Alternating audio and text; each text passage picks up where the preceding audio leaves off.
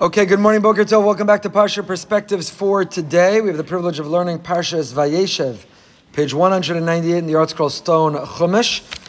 A big and special thank you to our generous Parsha series sponsors for the year, Becky and Avi Katz, and family in memory of Becky's father, David Grossman. Our learning Shabila Ili Nishmas, David ben Menachem Monash. Also, this morning's shir is sponsored by Judy and Joel Pomerantz for their Refuah Shlema Valana Chana Bas Gila, Brian La, and Chaya Esther Tila Bas Ariel Tzipora should have complete, speedy, and painless Refuah Shlema. Should only hear Besoros Tovos and good things. And wishing everyone a good Yontif. Now, you don't know that today is Yontif. It's Yud Tes Kislev. It's the Rosh Hashanah of Chasidus. Today's the Yortzeit of the Maggid of Mezrich. Today's the day the Alter Rebbe got out of prison. Today is the beginning of Chasidus, Pnimiyas HaTorah, that changed the world. I think the Farbrengen is still going on. Did it end yet? From last night? Baruch Hashem, still going on. So wishing everyone a good Yontif. Perek Lamed Zayin Pasuk Aleph. We begin Parshas Vayeshev. Vayeshev Yaakov be'eretz Migurei Aviv be'eretz Canaan. Vayeshev Yaakov comes and he wants to settle in the land of his forefathers. Bikesh Yaakov leishev b'shalva. He wants what many of us want, to retire and sit under the palm trees, to sip pina coladas, to relax and go to the afternoon call of the women's midrashah, to simply be able to coast in life a little bit. Haven't you put in your time, worked hard and founded Jewish communities, organizations, paid tuitions, put in a hard day's work, and now just leishev b'shalva, you just want to be able to sit in comfort. And yet, kafatz alav rogzo shel Yosef, because Yaakov was wrong, was inappropriate in wanting that. Kadosh Baruch Hu paid Yaakov back by the rogzo shel Yosef, this animosity, this enmity, this episode of Yosef and his brothers instead was sprung upon Yaakov. What's so wrong? What's so wrong about wanting to leishev b'shalva? Who doesn't want some peace and serenity? Who doesn't want some tranquility? Who doesn't want to be able to retire and live life? Not wasting or squandering time, live life studying and learning Torah and volunteering for Chesed and doing wonderful things. What's wrong with being leishev b'shalva? What's wrong with wanting that? So we've discussed this more at length in the past, but the Torah is teaching us something, that Adam la'amal yulad. We are here to work, to toil. We are here to struggle. Struggle is where breakthrough takes place. Everybody knows the clam that yields the pearl through the tension and the struggle inside, the countless metaphors and examples of it in life. No breakthrough ever happened when a person was sitting sipping pina coladas. Breakthrough, growth spurts, advancement, progress, transformation happen in the realm of struggle. It also explains last week, and Nevoah Yaakov should have known that. What is the Jewish people's name? We're called Yisrael. And why are we called Yisrael in last week's Parsha? We're beginning this week by learning last week's Parsha. But why are we called Yisrael? The Sarah Shel Esav, the alter ego of Yaakov, names him Yisrael. Why? Kisarisa, because you wrestled with God, Vatuchal, and you persevered. So why aren't we called Vatuchal? We should be Bnei Vatuchal, the people of persevering, the people of triumph, the people of success, the people of winning. Why are the people of Sarisa of struggle? And the answer is because it's in the struggle that there is the breakthrough. It's not that we look for or we welcome or we try to voluntarily engage in struggle, but when struggle is visited on us, when we recognize that at every age and at every stage of life, there's effort, there's struggle, and that's where breakthrough occurs. I mentioned on Shabbos, someone once came to Rav Yoshev Zatzal, was very bothered. A person who had been trying to have a breakthrough in Avodas Hashem his whole life. And he was towards the end of life and he said, I've been struggling my whole life, I've been trying and I have nothing to show for it. So what's it going to say on my kever? What's it going to say on my matzeva? My tombstone, it's going to say, here lies somebody who tried, who struggled. Rav Yoshev looked at him and he said, if I were walking through the Beis HaChaim, if I were walking through a cemetery, and I passed a tombstone that said, here lies somebody who struggled, someone who tried, I would stop and daven there because I'd be at the grave of a tzaddik. There's nothing wrong with a life that we try, that we struggle. So, shalva, of course we want some tranquility, some peace and quiet. Of course we want things to go smoothly. We'd like 1 week where we don't have a doctor's appointment. I know the routine. 1 week where we don't have a doctor's appointment. Okay. But you know what? It's in the struggle, it's against the wall, it's the challenges which yields the breakthrough. Ela told us Yaakov Yosef ben Shvas Reishana Yorah Sachal Batzon. We're going to try to learn from our past and focus on the end of the parsha. It's so hard. You read these psukim, there's so many great divrei Torah through the years, and I just want to repeat them all, but you can go online and listen. We have so many years recordings up. You could listen every day to a different year of the parsha, and you'll hear the beginning of the parsha. What do you mean that the toldos of Yaakov, Yosef? How many children does Yaakov have? How do the 11 feel? Someone says, I'd like to introduce you to my children. I'm so proud of them. Here's Yosef. Hi. What about me? Eila told us Yaakov, Yosef. What about the other 11? He's 17 years old. He's Ravas Echad Batzon. He's Na'ar b'nei Bila b'nei Zilpa and She'aviv. And he brings Dibasam Ra'ay al Aviem. He brings this negative language. And again, now is not the time, but this is Yosef HaTzadik. Yosef HaTzadik is, these parshios are communicated to us in a way that we could hopefully relate and learn. But he's categorically different. He's Yosef HaTzadik. And these are the Shiftei Ka. So Yosef speaking Lashon Hara, how do we understand that? And what was the content of the Lashon Hara that he spoke? What was he accusing his brothers of? Torah tells us. They're eating Avram and Achai. And they're violating all kinds of ethical boundaries. Shiftei Ka, that's how they're behaving. So this parsha begs, study me, unpack me. That can't be what it means. V'Yisrael havas Yosef mikol banav. Yaakov favored. Now the Torah doesn't say Yaakov. The Torah says, who favored Yosef?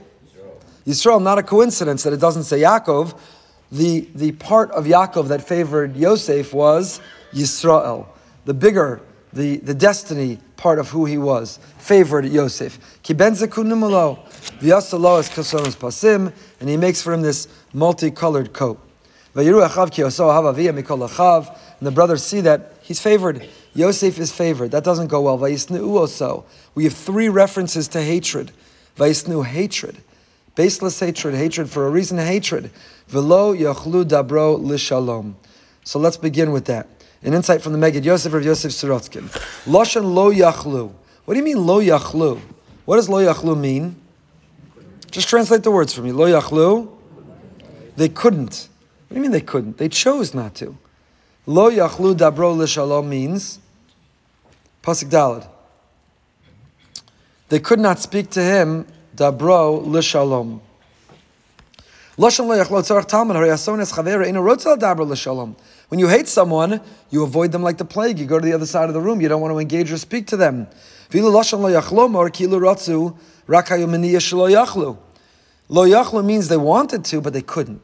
They tried, but it didn't go. Lo yachlu means they wanted to. It didn't work. So why does it say lo yachlu? Says the Megid Yosef. Torah chooses its words very specifically, very carefully, very accurately.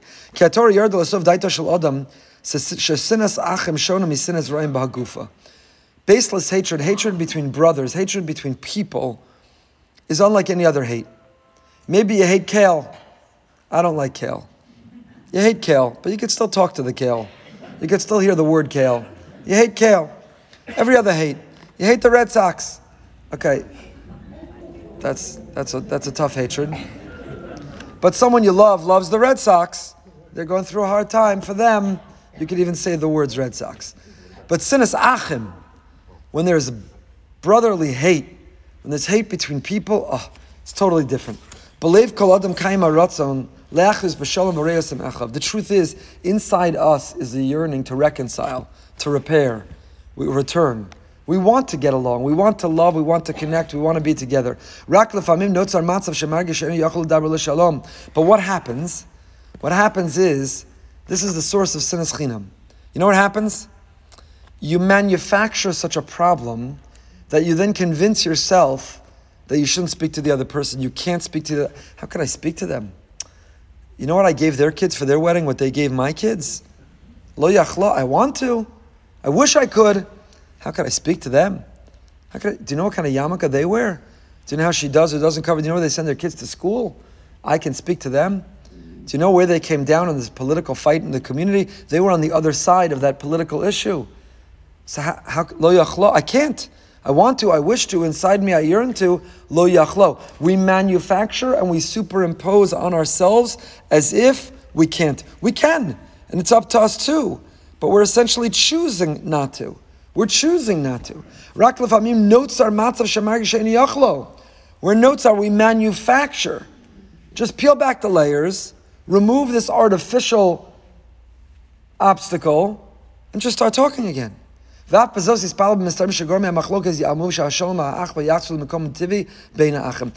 answer is actually in this pasuk too. Lo yachlu, we think we can't, but we can. So just do it. Stop saying you can't, you can, and do it. The Tur, he quotes in the next comment, the Tur, Eino omer daber imo. Here's another strange part of the pasuk. Pasuk says, Lo yachlu dabro l'shalom. So first we explained lo yachlu. What does it mean, lo yachlu? What do you mean you can't? You can, you act like you can't, so remove the acting like you can't, you can, and you could have peace again. You could have ava ve'achva again. The Tur says a different question. Why does it say, lo yachlu dabro? It should say, lo yachlu l'daber imo. They weren't able to speak with him. What does the word dabro mean? Mashma afilu im acherim lo yachlu l'daber bishlomo. Tur says, it means not only did they struggle to engage and speak to Yosef, but it means they couldn't even speak to others about Yosef. Do you ever have that? Two people are in a fight and you go to them and you say, look, oh, you know who I saw the other day? Don't even say his name. I don't want to hear anything about her. In this house, you can't mention their name. Don't tell me anything.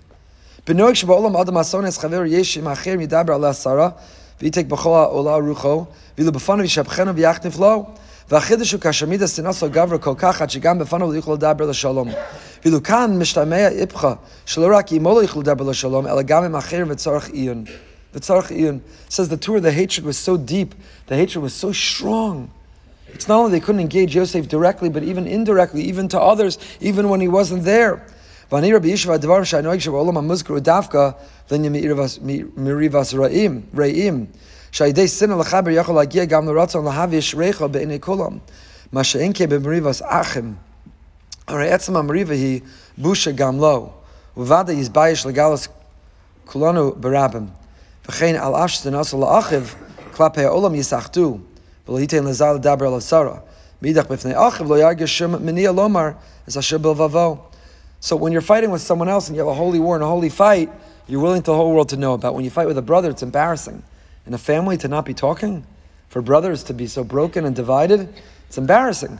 So normally you pretend, normally at least you act as if you're getting along to others. So when you're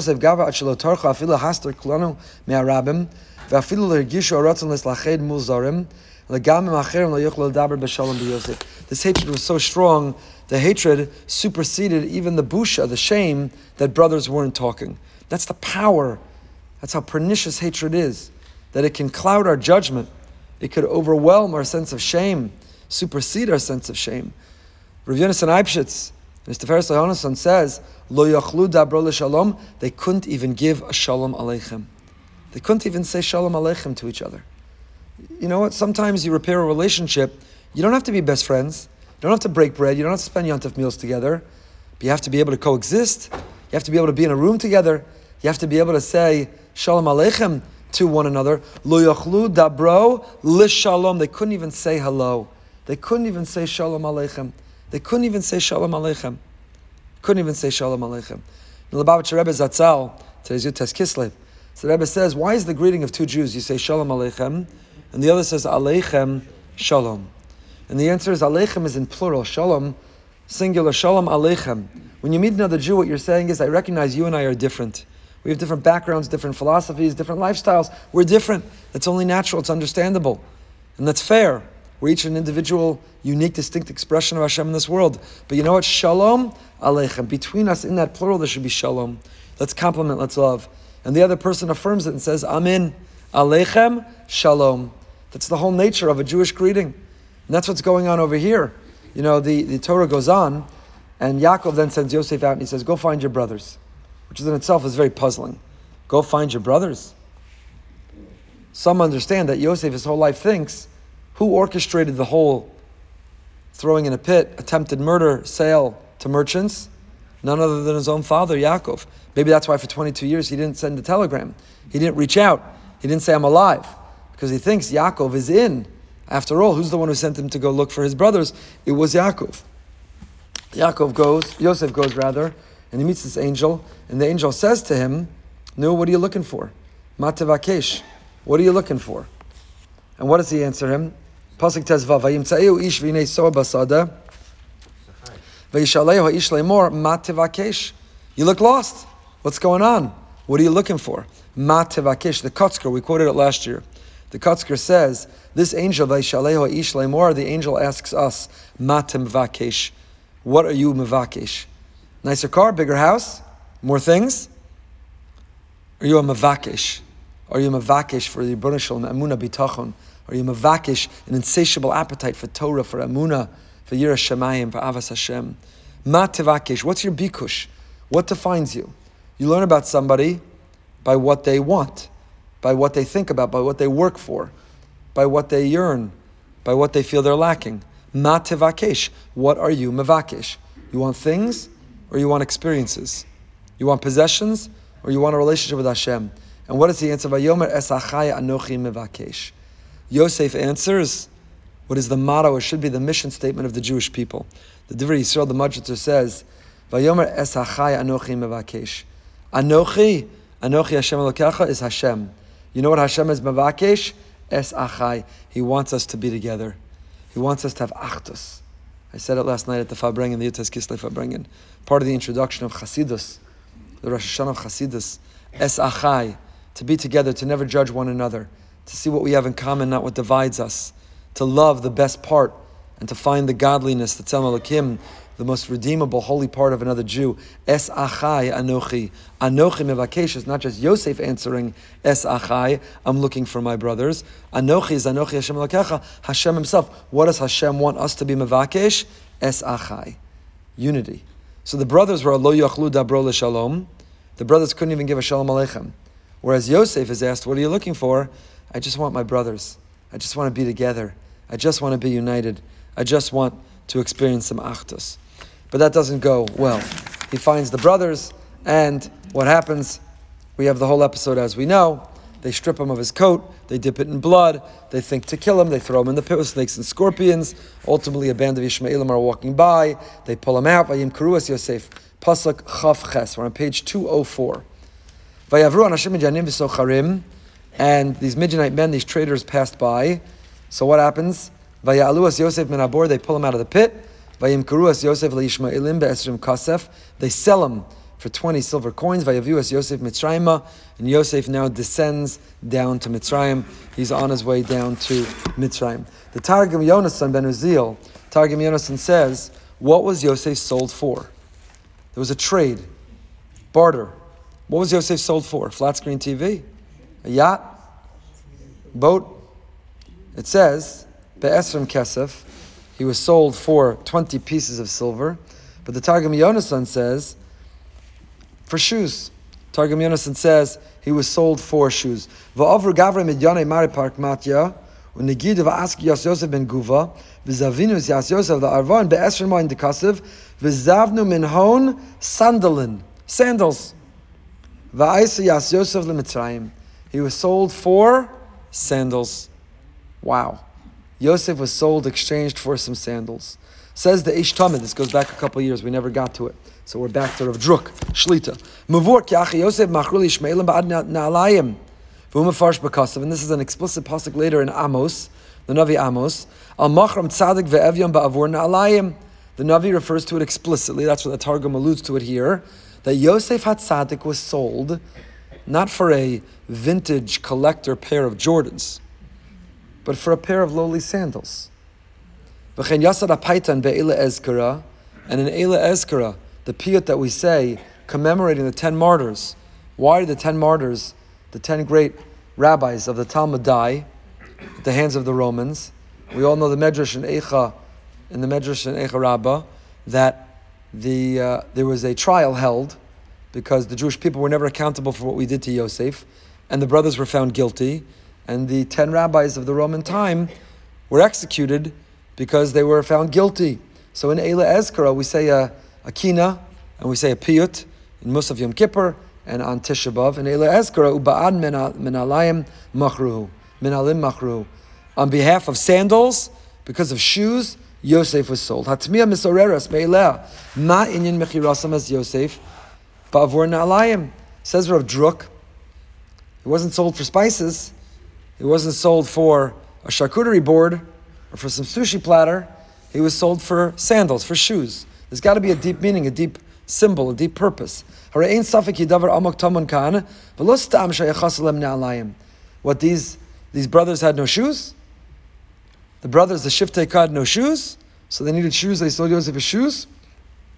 What is this really all about? Says Rav Druk, this morning, we make a bracha corresponding with the gift that we have to put on shoes. Which bracha? Sha'asali kol tzarchi. Kadosh Baruch Hu, you prepare for me all of my needs. V'akavana b'ze'al min alayim. Because the Gemara in Brachos tells us that each of these birchas hashachar really correspond with something we're doing in the morning. We open our eyes, pokeach ivrim, get dressed, malbish harumim. We put on shoes. We say shasali kol tzarchi. We're able to take steps. Hamechim mitzadei gaver. We stand up. Zokiv kefufim. I'm out of order. Originally, it was ordained. You'd say the bracha corresponding with acknowledgement and gratitude for this gift, which we take for granted until we can't. You ever wake up in the morning and you can't get out of bed? God forbid a person wakes up in the morning and their eyes don't open. You ever, God forbid, wake up in the morning and the digestive system is not working? Asher Yatzah can't be said. So today the Shulchan Aruch paskins that we say them together as part of Birchas HaShachar, which are really separate and apart from davening. Even if you're going to daven in shul, beginning with Pesukei de Zimra, Birchas HaShachar you should say at home. Birchas HaShachar are part of the way we wake up in the morning, even if you're not going to daven until later. In my routine, I normally have a chavrusa, I normally learn before davening, but Birchas HaShachar I say beforehand. So it's part of the way we wake up. The Folgers in your cup and Birchas HaShachar on your lips. First Birchas HaShachar, then Folgers in your cup. Sha'asali kol tzarchi corresponds with shoes. Why? Hashem, you prepare all I need. Sha'asali kol tzarchi, all. By the way, notice how it says Sha'asali kol tzarchi. We're up to the Amidah and Siddur snippets, but I'll throw you back all the way many hundreds of snippets ago to the very beginning. We began with Moda'ani and Birchas HaShachar, and undoubtedly, I don't even remember, but yes, is there. Why do we say Sha'asali kol tzarchi? My needs. The answer is we wake up in the morning, we say, Hashem, I'm different than my neighbor, than my friend, than my brother. And all I ask for are my needs. What you have for me reflect what I need. I don't need to compete or compare with others, but tzarki, my needs. It's about me. So v'akavana b'zaminah, this refers to shoes. Tzark bir. V'nira b'siyata d'shmaya bir b'zeh. Says Rav Druk, here's the explanation. Ne'alayim osim ma'oros shal balei chayim v'yish b'davar zeh k'dei lahoro sha'adam sholit al kol bria. What are shoes made out of for the most part until recent times? Leather. Shoes are leather. We know this applies in halacha. Yom Kippur, you can't wear leather shoes. Tisha B'Av, we don't wear leather shoes. Those who believe halachically you can go on Har HaBayis, you can't wear leather shoes. In holy places at the Sneh, Moshe had to take off his leather shoes. Stam shoes are leather. The assumption is shoes are made out of leather. V'yesh b'davar zeh k'dei lahoros sha'adam sholet al kol bria. Sharei habriya kula murkeves me'arba dargos. Domim tzameh chayu medaber. V'kasher sholet ha'adam al hachai v'osa me'ora min alayim l'raglav yesh b'zeh bitui shu sholet al kol bria kula. V'aken yesh ben alayim kol tzarcho shel adam. Ki habriya kula omedes letzarko l'shamsho. There are four realms, there are four levels of life, of living, of this world. There's the domem, inanimate objects. A chair, a table. There's the tzomeach, that which grows, plant, vegetative life. There's chai, something that has a lower level soul, an animal. And finally, the highest level of living is medaber, human beings. So there's inanimate, and there's an animated vegetation, has life, but no soul. Chai, the animal, has a soul, but a low-level soul, and the medaber. So who is the king of the kingdom? Who rules the kingdom? Why is this whole world here? Whom does it serve? When we put on leather shoes, and those leather shoes protect our feet, and allow us and empower us, and enable us to navigate this world, what we're saying is, Hashem, this world is here for me. This world is subservient to me. This world is for me to use and utilize for my purpose, for my mission. Eitzlach Yosef, kina pachad belibam kishem shel Avram hayushnei banim Yishmaelim apsolas Yishmael apsolas Yitzchak ben hanivchar kamochen Yitzchak shnei banim Esav apsolas v'Yaakov hanivchar kacha yamakom lachshosh ki etzel Yaakov gam kein masha mekarev us Yosef b'shvosh Yosef ben hanivchar shedarko yivnei kol klal Yisrael v'ulheim kulam asidim liidachos ki Yishmael ve'Esav. It's amazing to see this story. We've read so many times. and try to understand it and analyze it from each of their perspectives. Live it in real time through the eyes of the brothers. The brothers are saying to themselves, they say, ooh, we know our family narrative, we know our family story. We know that our grandfather, who's the brother's grandfather?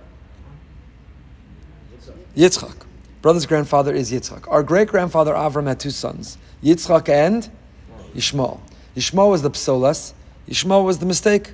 Yishmael was the gone wrong. Who was the correct one? The chosen one through whom the legacy of Avram would continue? Yitzchak. Shmuel was dismissed and Yitzchak was chosen. Then our grandfather Yitzchak, he had two sons, Yaakov and Esav. Esav was the psolas, Esav was the reject, and our father Yaakov was the chosen. I guess our family story and destiny is that in every generation there'll be the one who's chosen, the one through whom the legacy will pass, and the rest will be rejects. The rest will be discarded. The rest will be the psolas. Well, we all know that our father loves Yosef more than he loves all of us. Yosef has this fancy coat. Yosef's been designated. Yosef seems to be the chosen one. What does that mean about all of us? We must be the psolas. Lachein palu achim kokach kedei limnoa matzav zeh ad shemachros Yosef v'rechiku me'aleim. They said we've got to prevent that. We've got to preclude that. We've got to make sure that doesn't happen. How do we make sure that doesn't happen? We get Yosef out of the way. Nimtz lefi zeh shebo lahoros b'michrasam shelo rak Yosef yivnes klal Yisrael levado. The continuity of the Jewish people will not come through Yosef, certainly not Yosef alone. Let's get Yosef out of the way. El derech kulam yivna haklal Yisrael asher b'shvilo nivra olam lekach kanu tmuras Yosef na'alayim asher hema gamkein mesamlim davar she'adam ino shalit al kol bria. Since shoes enable us to navigate, to rule, to conquer, to manipulate this world, the brothers exchanged Yosef. They said, you know what? Don't throw us out of the way. We're getting Yosef out of the way. And we're putting on our shoes because we're getting ready to rule the world, to control the world, to navigate the world. Shasali kotzarki. Kachem gamkein inam nidachem kishmal ve'esav eliyu afheim mimekayme am Yisrael nezer habriya. Says Rav Druk, maybe that's why dafka for shoes. Shoes represent our capacity to lead, to conquer, to navigate, to manipulate, to control the world around us. Shasali kotzarki HaKadosh Baruch Hu. That's why, by the way, why is Moshe told, take off your shoes, you're in a holy place? Why could the Kohanim not wear shoes on Har HaBayis? When we're in the presence of Hashem, take off those shoes. You know why? Because when you're in the presence of Hashem, you can't go anywhere, you can't do anything, you can't conquer nothing.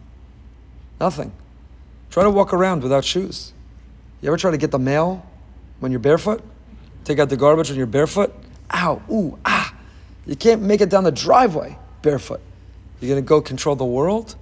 Shoes are the capacity to experience the world, to control the world, to navigate the world around us. So the brothers Dafka exchanged Yosef for shoes. What they were saying is, we don't need Yosef to have a future and a continuity.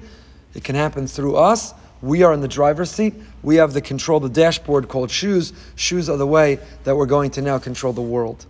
In the opposite direction, Yosef, by the way, is having the same thought. Yosef says, twice, as is often the case, these brothers have so much more in common than divides them. They're both living with the same essential paranoia, which is driving their behavior. Yosef says to himself, well, let's see, my great-grandfather had two sons. He kept Yitzchak, got rid of Yishmael.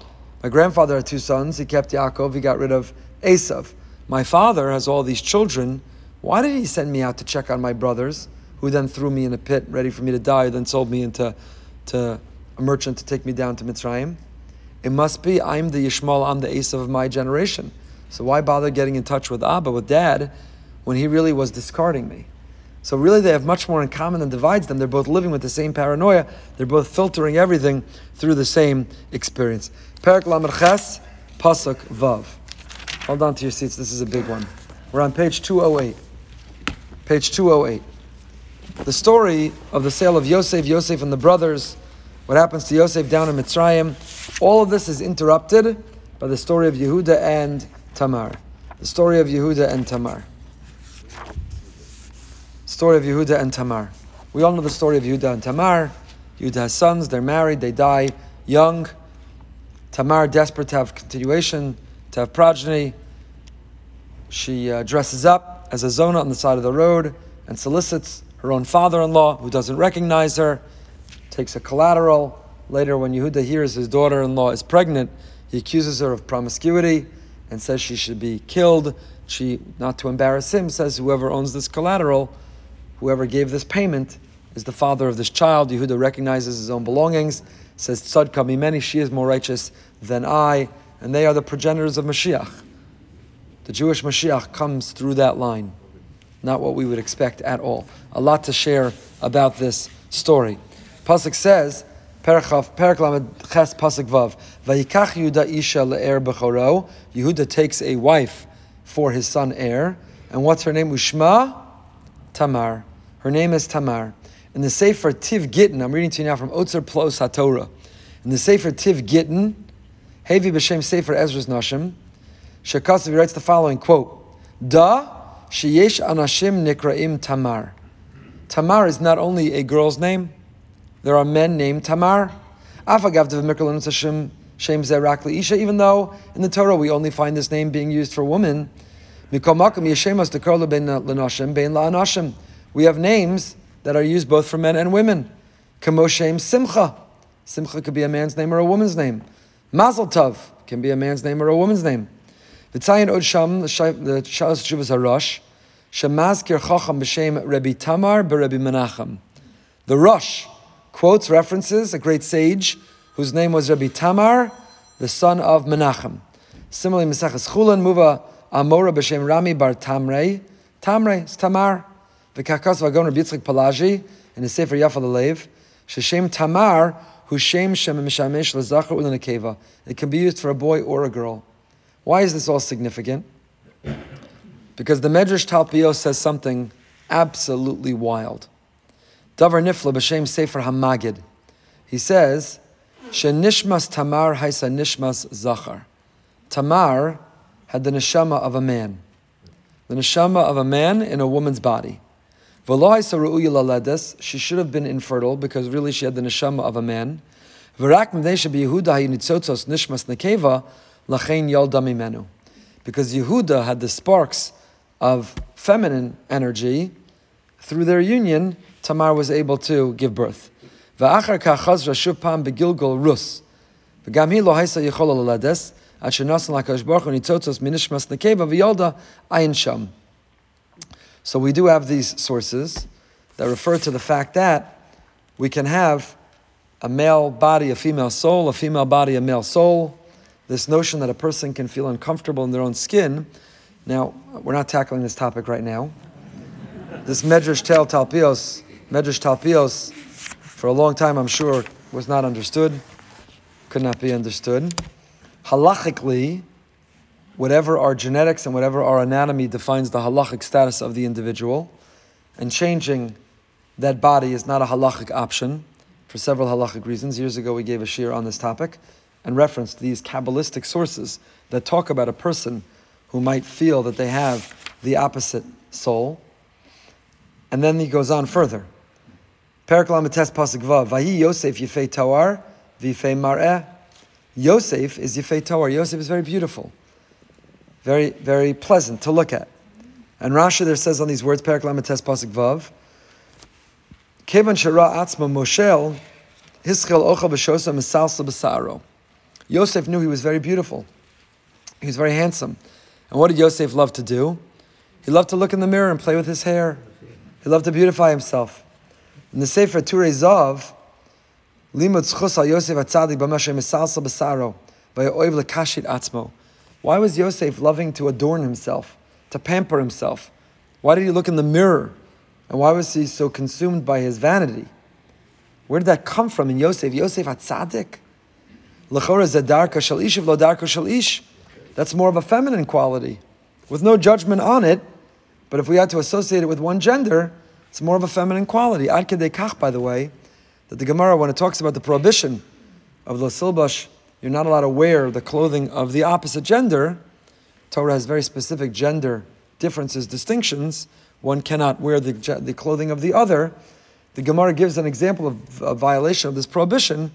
A man shouldn't look in the mirror to brush his hair. That's the way of a woman.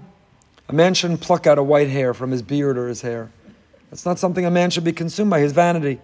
And Allah says, in a society where that is done, that's no longer a prohibition today. Can a man color his hair? It's a whole halachic discussion about it. But the Otzar Plos HaTorah points out that this behavior of Yosef is much more associated with feminine quality. So where did Yosef learn to look in the mirror, brush his hair, pamper himself, and get a mani-pedi? The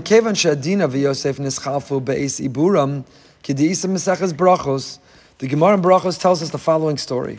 Last week's parsha. What does it mean after? Leah said to herself, I know that Yaakov, my husband, is going to have 12 children. 6 come from me. 4 come from the shvachos. That's 10.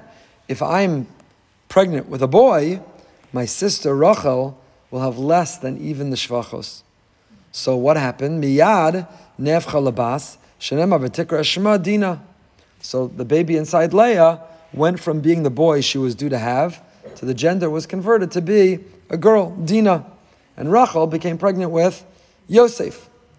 Rabbi Yonasan ben Uziel there writes, V'ischalfu ubraya b'meyan v'hava Yosef. Really, originally Leah was pregnant with Yosef, and Rachel was pregnant with Dina. And because of Leah's tefillah, they were switched in utero. This is part of the discussion. Also in halacha. How do you define maternity? Genetics or gestation? Who is the mother?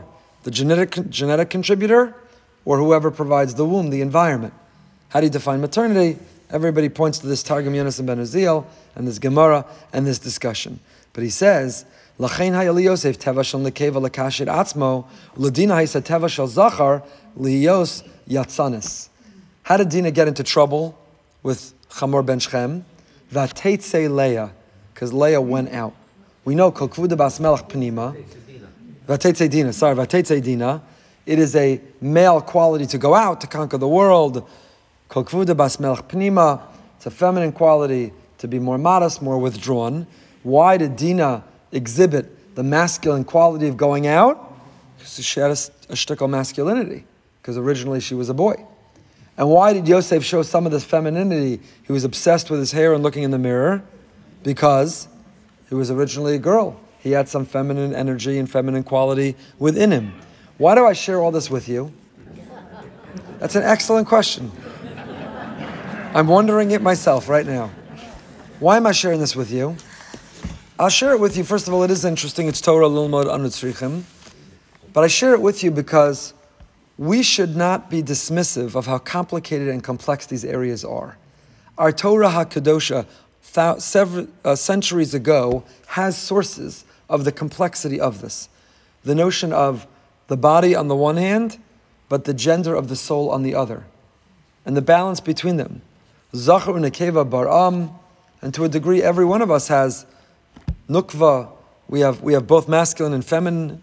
Which quality is more emphasized within us based on the anatomy and the genetics that we have. The halacha is very clear. We don't recognize and we don't believe in the ability to transition or to change or to redefine or to take on a different identity. Halacha is very clear that pronouns are not our choice, that these are objective and absolute definitions based on anatomy, based on chromosomes. But the notion that a person might feel drawn to or a different energy has a strong basis in our Torah and should at least elicit within us a sophisticated approach, a sensitive approach, a nuanced approach to, on the one hand, unapologetically and non-defensively advocate and represent what we believe on the one hand and fight for it in a world with blurring definitions and blurring boundaries in which we don't know anything anymore. On the one hand, to unapologetically and non-defensively stand up for what we believe, but be able to simultaneously do it with nuance and sophistication and sensitivity and acknowledgement that these issues are complex, that these issues are... Yosef was a man. The fact that these Makoros, by the Otzar Plos HaTorah, is a Hasidic Yid in Borough Park who put the Sefer together. I'm reading his Sefer, Otzar Plos HaTorah, and he's quoting Heilige Makoros here, Midrashim and Chazal and Turei Zav and other sources, the Medrash Talpios and others, Yafa Lalev, of others. Sefer HaMagid, what I'm trying to communicate is how careful we have to be in how we approach this topic. Yosef knew he was a man, and Tamar was a woman. It's not a contradiction to feel connected to different qualities as long as one knows how they are defined by halacha and by Hashem, and that's immutable.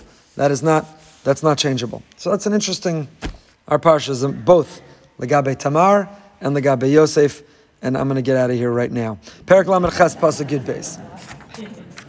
Vayebu Hayamim, Perek Lamed Ches Pasuk Yud Beis. Vayebu Hayamim, Vatamas Bashua Ishes Yuda Vayinachim Yuda Vayala Gozei Tzono Hu Bechira Re'eu Adulami Timnasa. Many days passed, and Shua's daughter, the wife of Yehuda, died. When Yehuda was consoled, he went up to oversee his sheep shearers, he and his friend Chira to Timnah. What does it mean, many days passed? What's the reference to many days have passed? So Rabbi Soloveitchik has a comment here in the Rav Chumash. Rabbi Soloveitchik says the following somewhere. Where is this? Perek Lamed Ches. Here. Many days have passed.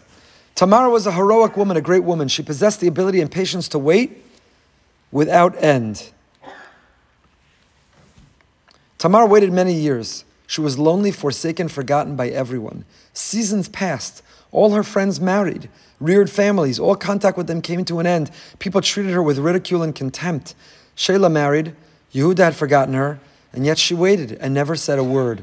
Was she not the incarnation of the Knesset Yisrael, which has waited for her beloved hundreds and thousands of years under the most trying circumstances? Did not Tamar personify the greatest of all heroic action, the capacity to wait, while the waiting arouses laughter and derision? The Rav saw in these words, Vayirbu Hayamim. The days passed. Tamar was patient. She waited. Tamar showed the strength of waiting and hoping, of having faith, even when she became the subject of mockery. She sat as a widow in her father's house, waited for Sheila. Tamar remained faithful and loyal. In her simplicity and naivete, she instinctively trusted Yehuda. She could not tear herself away from him. Something fateful, incomprehensible tied her to him. So she made the desperate decision to sit at the crossroad. The strength of absurd loyalty is the second foundation of the concealed world of the kingdom of the idea of Mashiach, of Beis David. Even if the Jewish people had the glow of the past and the promise of a glorious future, then you shall see and be radiant, and your heart shall throb and be enlarged, a pasuk in Yeshaya. Of what use would these be if the Jewish people had not had Tamar and hundreds, thousands like her, who waited patiently under the most horrible circumstances? Everyone laughed and mocked, saying, God has long forgotten you. Thousands of years passed, and the divine promise was not fulfilled. Yet, the Tamars of the world kept waiting. They sat on the ground on Tisha B'Av and cried, Belel Zeh Yivkayun. For thousands of years, the Tamars repeated every morning, Ani Mamin Be'emuna Shlema, I believe with complete faith, Bevias HaMashiach Ani Mamin. Where do we get that capacity? Mashiach descends and comes from, the mother of Mashiach is Tamar. Among his mothers is Tamar. This Vayirbu Hayamim, this ability to wait, the ability to be patient, the ability to not give in to the ridicule and derision, to the mockery and cynicism, the ability to maintain loyal faith and to stay true with resiliency to what we believe and to not give in to despair and hopelessness, but to cling to the promise of a brighter future. Where did we get this planted within us? What gave faith to those who survived the Crusades and the Inquisition and the Holocaust and every challenge of our past? What lets us sit and wait and long for Mashiach? The Rav writes so beautifully, so poetically. It's all ingrained in us from Tamar, because Vayirbu Hayamim, the days passed, Tamar showed that capacity. Tamar herself showed that capacity. Perek Lamed Ches Pasuk Chafei. I already told you what happens. She shows these collateral, the payment. She says, whoever owns these things, this is the father. She said, identify this signet and this wrap and this staff, because whoever owns them, that's who is really the father of the baby that I'm carrying. You want to kill me? Kill me. You want to accuse me of promiscuity? Accuse me of promiscuity. On my way out, just know, whoever owns these items, through which I would receive payment, That's the father of this child. Zog Rashi, the Lashon Tamar says, hakerna. What do the words hakerna mean? Recognize. Why the word na? It could have said haker. Recognize, identify. What does the word na always come to mean? Ein na ela lashon bakasha. Na is a lashon bakasha. Baruch atah Adonai Eloheinu melech haolam shehakol niyeh b'dvaro. Ein na ela lashon bakasha. So why did Tamar say please? Look, please. Identify, please. If you please. Hakerna borecha v'al tovat shalosh nefashos. She said, please, recognize your master, recognize your creator, and do not allow 3 innocent people to die. Recognize your master, and don't allow 3 innocent people to die. Hakerna, identify. Identify if it's yours or not. To which Yehuda says, Tzadka mimeni. So Rashi, Ha'im li Yehuda tzarech lomar sheyakir es bor'o, Rabbi Yerucham, great mashgiach of the Mir, says Rabbi Yerucham, the Yehuda tzarech lomar sheyakir es bor'o. What was Tamar really saying to Yehuda? Hakerna, let your conscience kick in. Believe in God. Hashem is watching. Hashem knows the truth. Hashem knows it was you. You and I and Hashem all know. So hakerna, haker es borecha. Could Yehuda have forgotten? Talking about the great Yehuda. Again, one of the members of the Shiftei Ka. Could he have forgotten? Befrat yesh lebar madua tzarich lotzi sapasik mipshuto she dvarei hina maspik Hashem she'akir arvono shenasan. Why did Rashi have to go out of his way to expand his interpretation? Was the simple understanding and translation not enough?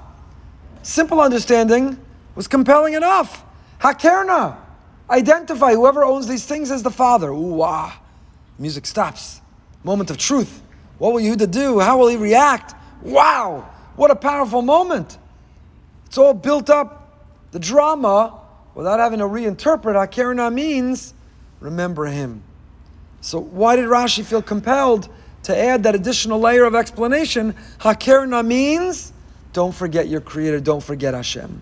Says Rav Yerucham, Kan ram kochos nefesh ha'adam, shetamar yada shegam kasher Yaakov Yehuda heitiv is bigadav, yeh kasher lo ma'od lahodos ala emes. Wow, what a Rav Yerucham. You ready? Says Rav Yerucham, you know what you learn and you see from here? Even a great Yehuda, even someone as great as Yehuda, in that moment where our back is against the wall, in that moment where we are confronted with the truth, in that moment when we see the reality of what we've done, will we reconcile and justify? Will we rationalize? You know what the word rationalize, where it comes from? The etymology of the word rationalize are rational lies. The rational lies we tell ourselves. Our ego gets in the way. You ever have a debate? No one here has ever had a debate with their spouse. And you dig deep. And you double down. And you are convinced what you believe. And then the truth comes out. You clarified, you verified, and it turns out you were wrong. So many people, their ego gets in the way, say, yeah, that's what I said all along. Or, no, that's not really true here. This case is different, or this is why I said that, or I said that because you don't really understand why in this case I'm still really right, even though it seems like you're right. The ego inevitably gets in the way, and we struggle to be moda ala emes, to admit the truth. And so in that moment, ki lo kalo la'adam lahodos barabim lebushaso. It's not easy in that moment, in public, to admit we're wrong. Lachein ischana lafano sheyakir nas boro. V'ayavad shalosh nefashos k'shel Yehuda al atzmo v'hoda v'labosh l'man Hashem l'man ha'emes zachal l'malchus l'netzach netzachim. Yehuda is confronted. This is a moment of truth. This will define his entire legacy. Will his ego get in the way? Will he continue to deny it was him? Will he rationalize why it was okay? Or will he say, Tzadka mimeni? You know what? My conscience kicked in. My awareness of Hashem triumphed and superseded whatever my ego said. And therefore I'm able to say, Tzadka mimeni. Why did he earn Malchus? Yehuda is the progenitor of Jewish monarchy forever. It comes from Yehuda. Why? L'netzach netzachim. You know why? Because in this moment of truth, Yehuda overcame his ego, his instinct, and was able to admit the truth.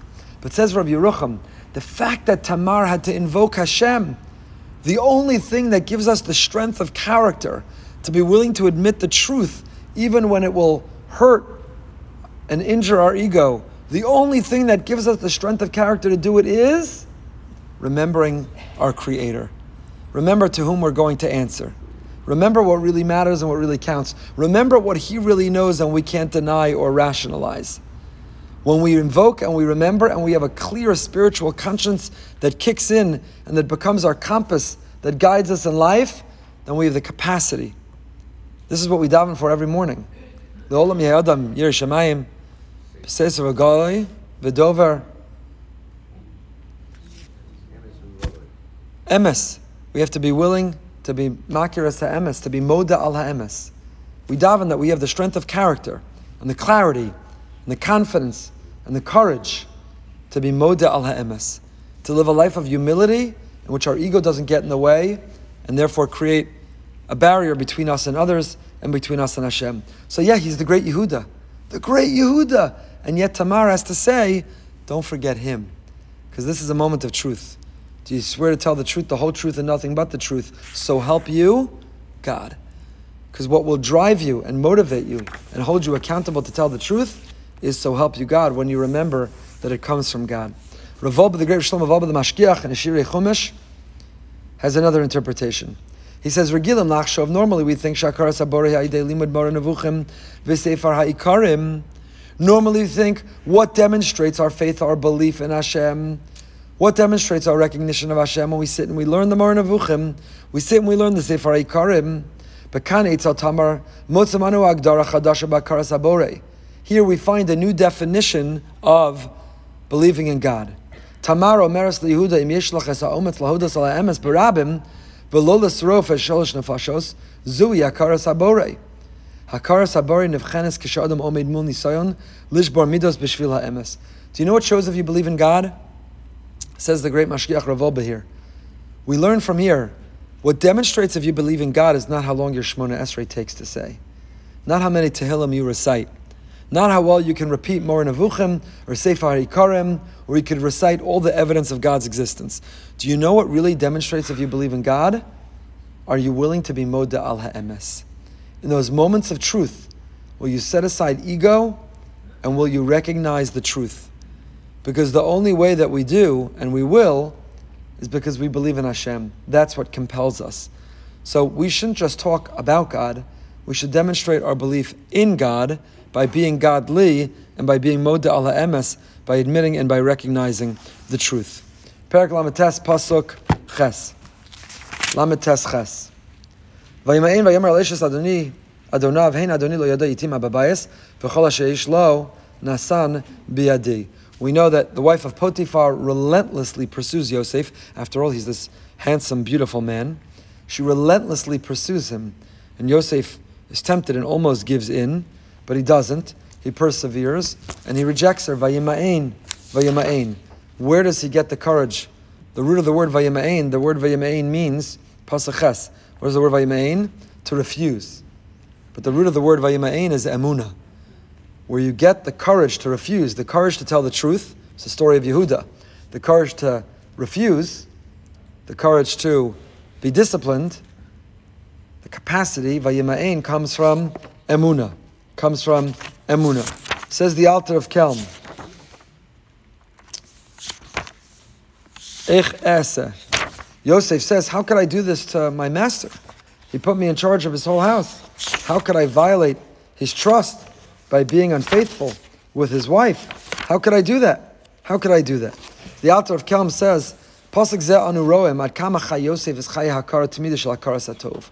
You see the power of hakaras hatov here. Shrei harbe Yosef me'atov sh'asa la Potifar asa im pot. Who did more for whom? Did Potifar do more for Yosef, or did Yosef do more for Potifar? On the one hand, Potifar gave Yosef a chance. He hired him when no one else would, and he trusted him. He put him in charge of the entire finances. So on the one hand, Potifar gave Yosef a start. He gave Yosef a chance. He did a lot for him. Did Yosef pay him back? Did he reciprocate? And then some. He made Potifar incredibly wealthy. So he evened the score.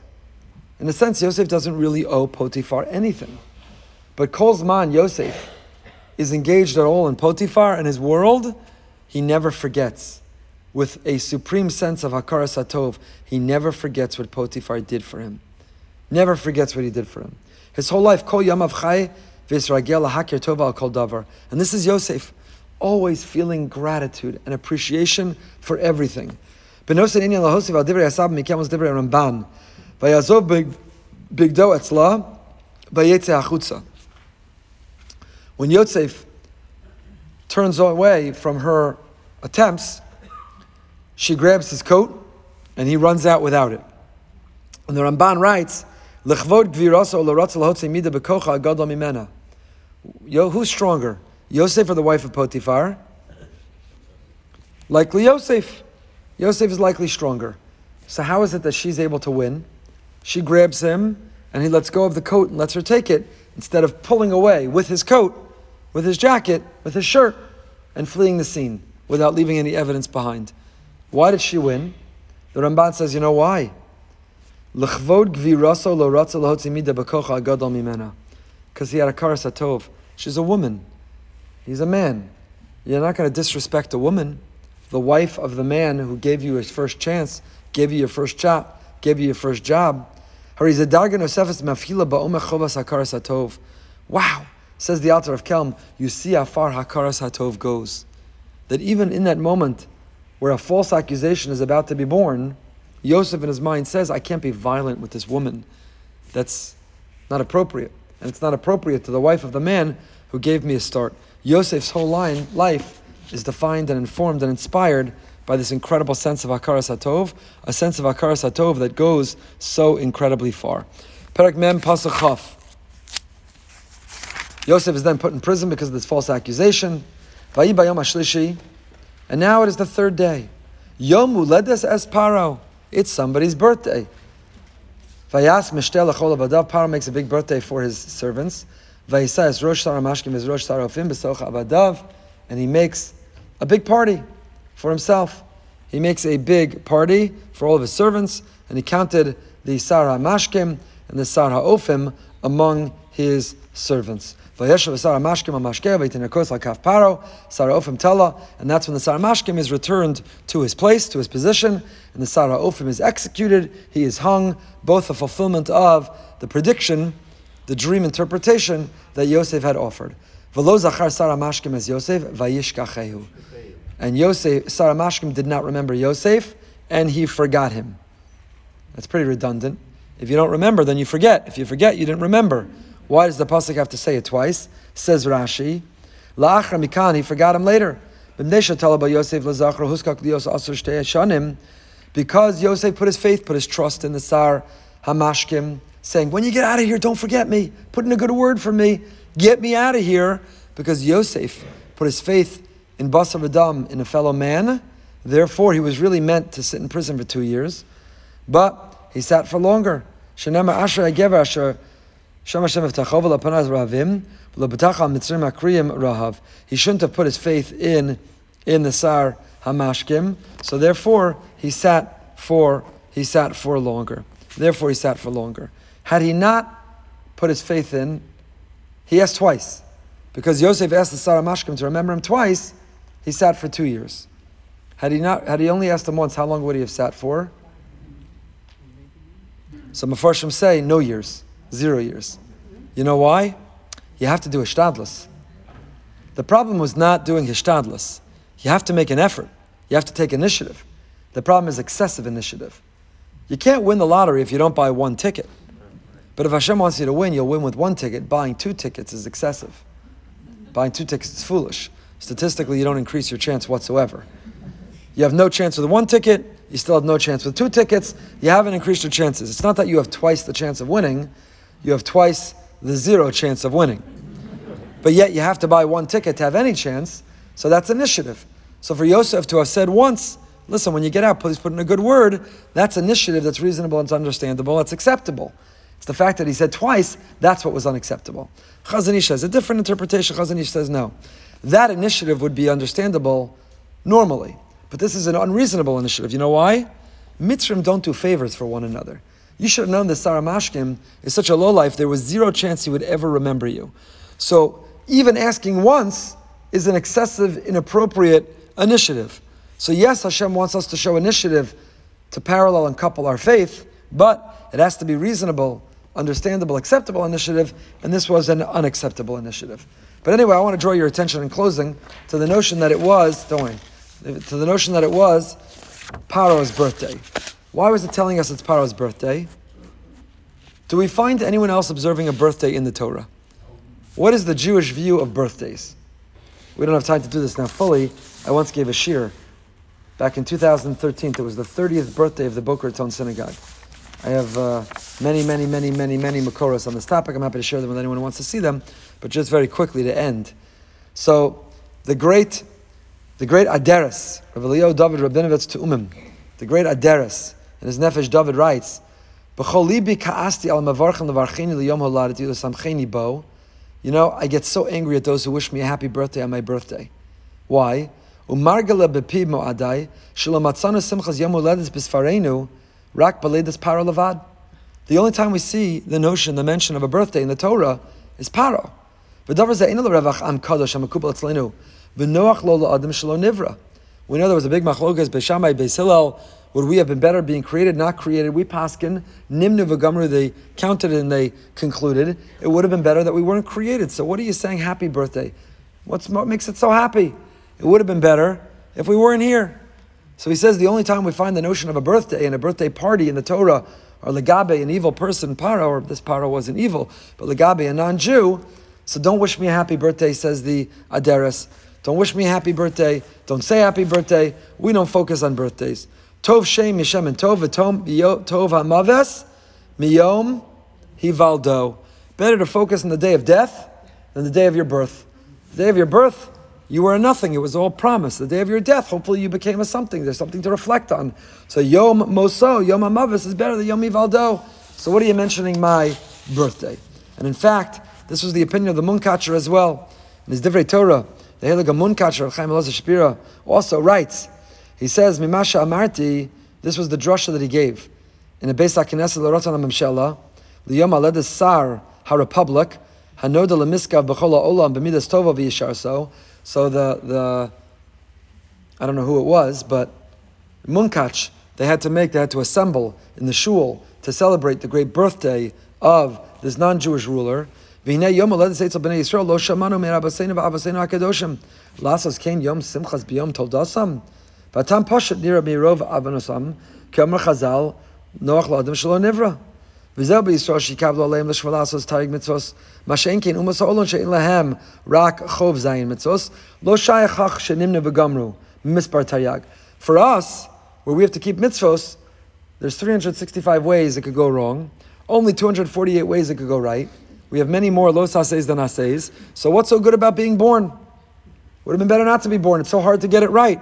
But for the non-Jews, 7 lousy mitzvahs b'nei Noach, don't rip a limb off a live animal and eat it.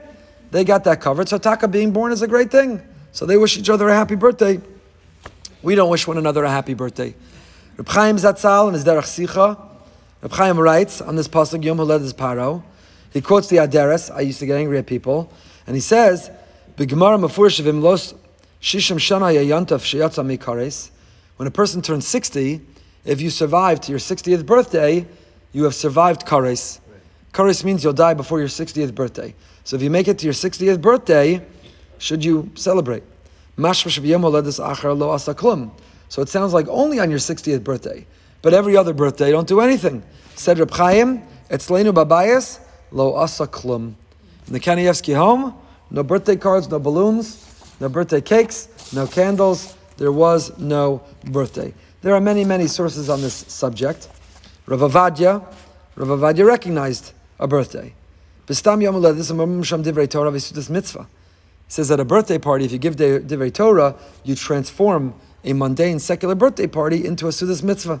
V'yesh noagin lasos as Yom Holed Aliyantav B'chol Shana V'Shana V'simin Yafehu V'chein noagin B'Beseinu. Rav Avadia says, stopping and pausing and saying, thank you Hashem for bringing me into this world, and that I have a responsibility, a duty, an obligation, that there's a mazel that I experience that comes into the world on this day, that v'cheino agim b'beisenu in the home of Rav Avadia, they would celebrate birthday parties. They'd celebrate birthday parties.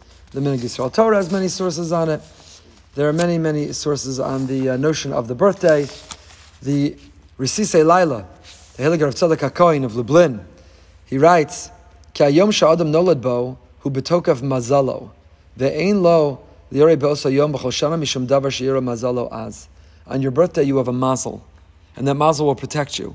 And you shouldn't fear if you celebrate the fact that that birthday, Kodesh Baruch Hu brought you into this world, it's mazel. It's a mazel. I love to quote, I think it's Mark Twain who says, the two most important days in a person's life are the day you're born and the day you figure out why. So the day we should figure out why is on our birthday. Our birthday, we should pause and celebrate. Hashem, why did you bring me into this world? What would the world have been lacking if I wasn't here? What's my mission and my purpose? What am I meant to fulfill? What difference am I meant to make? What legacy am I meant to leave behind? What legacy am I meant to leave behind? Others quote the Chavos Yair, the Ksav Sofer quote a custom to make a bracha of Shechiyanu on your 70th birthday. Because the Pasuk says if you make it to 70 years, the average lifetime is 70 years. So your 70th birthday, if you make it to 70, more than 70, you already have a blessed life, longevity from a Jewish perspective. You're young. But from a Jewish perspective, longevity. So maybe you should make a Shechiyanu. And the poskim consider this, the Chavos Yair, the Ksav Sofer, maybe Shema Malchus, maybe no Shema Malchus. Big discussion, but I'll close with the Lubavitcher Rebbe. Again, it's Yud Tes Kislev. We'll close the way we began. Lubavitcher Rebbe felt very strongly that birthdays are worth celebrating. They're a day that, like the Tzadok HaKohen said, that you have this extra mazel. It's the day Hashem decided that the world needed you. So every day when you revisit the decision He made that the world needed you, you have an extra level of mazel. So don't squander it, don't waste it, give out brachas. We believe you should give other people brachas. The Rebbe felt on your birthday, you get an aliyah on the Shabbos before your birthday, and on your birthday you should give more tzedakah, and you daven harder on your birthday, and you should say the Tehillim that corresponds with your age of that birthday, and you should give brachas. Use the extra mazel you have on that day to give out brachas. Now all of this assumes, what birthday are we talking about? Not your Gregorian, who the heck cares, it means absolutely nothing birthday. But all of this is assuming, which day would Rav Tzadok say you have extra mazel? Which day can you give others brachas? Which day are you protected? Which day have you been spared from kares, or you've achieved longevity of 70 years? Maybe make a Shechiyanu. It's all assuming your Hebrew birthday. That's the day Hashem decided the world needed you to exist. Your Gregorian birthday means nothing. Gornished. Except maybe for how you fill out government forms. It means when you can start collecting Social Security.